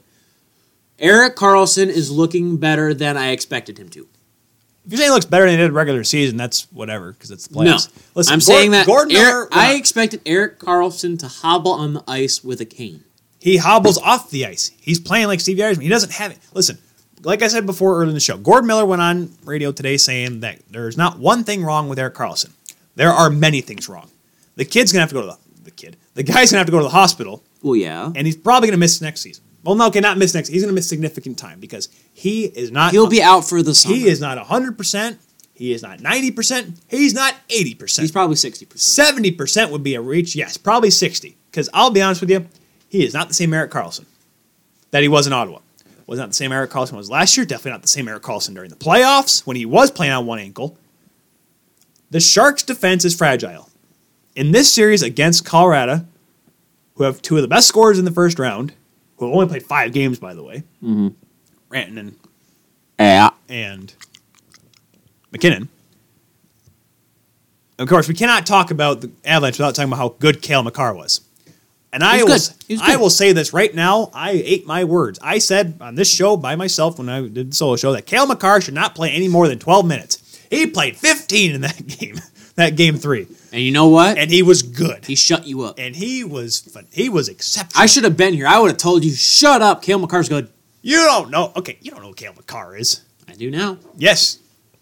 Harris and I were talking about him all season, how good he was and all that stuff, but I didn't think he was going to be this good. Because you know what happens, I didn't think he was going to make this much of an impact. Because you know what happens, Teach? What I do is I find out that some team picks up a junior team, like a junior kid that just got eliminated from the playoffs, or picked up, a college guy that just got eliminated from the... Okay, just because Ryan Poehling had a hat trick in the final game of the regular season does not mean anything. It means everything, Ty! Means everything to St. Cloud State, who didn't even make it past the first round again. If there's a youngin that gets signed, I have to look into him. Because obviously I need to make an educated opinion on him. I disagree with the fact that he did not. Cale Makar did good. He's going to play great. San Jose is going to beat them. Cale Makar would be a top pairing defenseman on the San Jose Sharks right now. I'm serious. No, yes. No. Well, he'd play first pairing minutes because why would you play Erik Karlsson more than 20 right now if he can only walk on half a foot? Don't be stupid. There's so many factors that says no. Well, okay, yes. Cale Makar is a good defenseman for the Avalanche. He looked exceptional. Yeah, you're with the Avalanche system, correct. I do agree with you. But in this series, I would pick Colorado's defense over a beaten and battered San Jose defense. Offensively, like I said, San Jose should not even be here. They got 4 goals on a power play. That should never have happened. Offensively, up front, yes, the depth may favor the Sharks in this series. However, the big guns for the Colorado Avalanche will step up once again because McKinnon has taken his Nova Scotian dad bod to the playoffs. And he's going to drag this team through because that's what he does. Last year, he did not have a chance to do that. Going up against, who did they play last year? They played Nashville last year and they lost. Yeah. But he made a good effort. Philip Grubauer was outstanding. I like him more than Martin Jones by a long shot. Because everyone talks about how good Mike Smith was on one end for Calgary and kept him in the series. Well, Colorado won those games because Philip Grubauer took the job from Semyon Varlamov. Mm-hmm. Boy. I'm saying this right now. Colorado in 7. Colorado in 6. Okay. San Jose does not, the HP, or the SAP Center, SAP Pavilion, whatever they call it nowadays. The SAP. Whatever. It is not a crazy home barn like it used to be. Yes, the lighting's still awful, but it does not perceive the same home ice advantage. We saw that when Vegas was in there kicking their tail up and down the ice. Colorado can do it again. Colorado's rocking, and they're higher than a kite. More ways than one. Colorado is going to get beaten and battered, though. It's gonna be a tougher series than it was against Calgary. I agree because Colorado, it's going to be chippy. Because you saw how San Jose was with Vegas. I think it won't be the chippiest of the 4 series. I think Boston and Columbus will be chippier than that. I don't know about that. I think Boston, David Backes will play a couple more games for the Bruins in this series. It's just a matter of what goes on there. But I think Colorado is going to get smacked around. The young kids are going to learn. They're going to learn today. They're going to learn that you better score before you get beaten to hell. Because, yes, that's the way Burns plays. That's the way Thornton's going to play. Now, yes, I agree with everyone that wants Thornton to win a cup. I am 100% behind that all the way. But, man, Father Time is undefeated for a reason. That man is slow. He's a slow man. And it's not the beard slowing him down either. He shaved it and he was still slow. He grew it back because, man, I look younger, but I'm slower than him. Yeah, it's just, I want Thornton to win. But this Colorado team they're flying high. They're playing well. The defense looks good. The kids are playing well. McKinnon's leading the team. And Grubauer's playing fantastic net. Almost every single aspect on paper, yes, going into this series favors Colorado. For me, at least, Colorado in 6. And we're going to have ourselves a wild card matchup in the conference final. You think on both sides. You say it's going to be on both sides. Parity in the NHL, man. Dude. Because you think it's Carolina. You think Carolina's going to win. Because I got Columbus and Carolina in the East. I only picked the Islanders. Do you know how many NHL elitists will be like, I didn't expect this to ever happen. And I'm saying this with a grain of salt. Carolina versus Colorado in the Stanley Cup final. That's a lot of C. That's a lot of C's, dude. Carolina and Columbus. You have 2 natural disasters going after each other. You got the Hurricanes versus the Avalanche. You're going to have snow and rain and wind and pouring, and people are just... You're right. The Carolina Hurricanes are going to win the Stanley Cup championship. They're going to win the Stanley Cup because there's not going to be enough snow for that Avalanche to do any factors. Let's go, baby. The crusade for the cup. Let's go. Oh, it's... Gosh. And if you want to tell me that I'm wrong, by the way, make sure to use the hashtag #TheKeelPodcast. Tag us on posts on Facebook and Twitter using @TheKeelPodcast. Tyler, you got any last notes? For anyone that wants to say that if the playoff system had been 1 versus 8 like it usually was, Columbus would still win. Carolina would still win. Enough said. Parity in the NHL. The reason why they put the salary cap in is for this very reason, so any team that makes it to the playoffs has a chance. We are seeing it right before us. It's great. Stinks the Leafs lost. Bad the refs screwed over the Knights. But could you have asked for a more entertaining first round? I think not. Let's see what happens in round number 2. Thank you so much for listening. For Tyler, your host, as always, Alex Keel. Also thanking our in-studio guests, Thomas the Cat, and my girlfriend. Goodbye, everybody. Does she have a name? She does. Katie. There you go. Little kitty cat. Goodbye, everybody. Goodbye!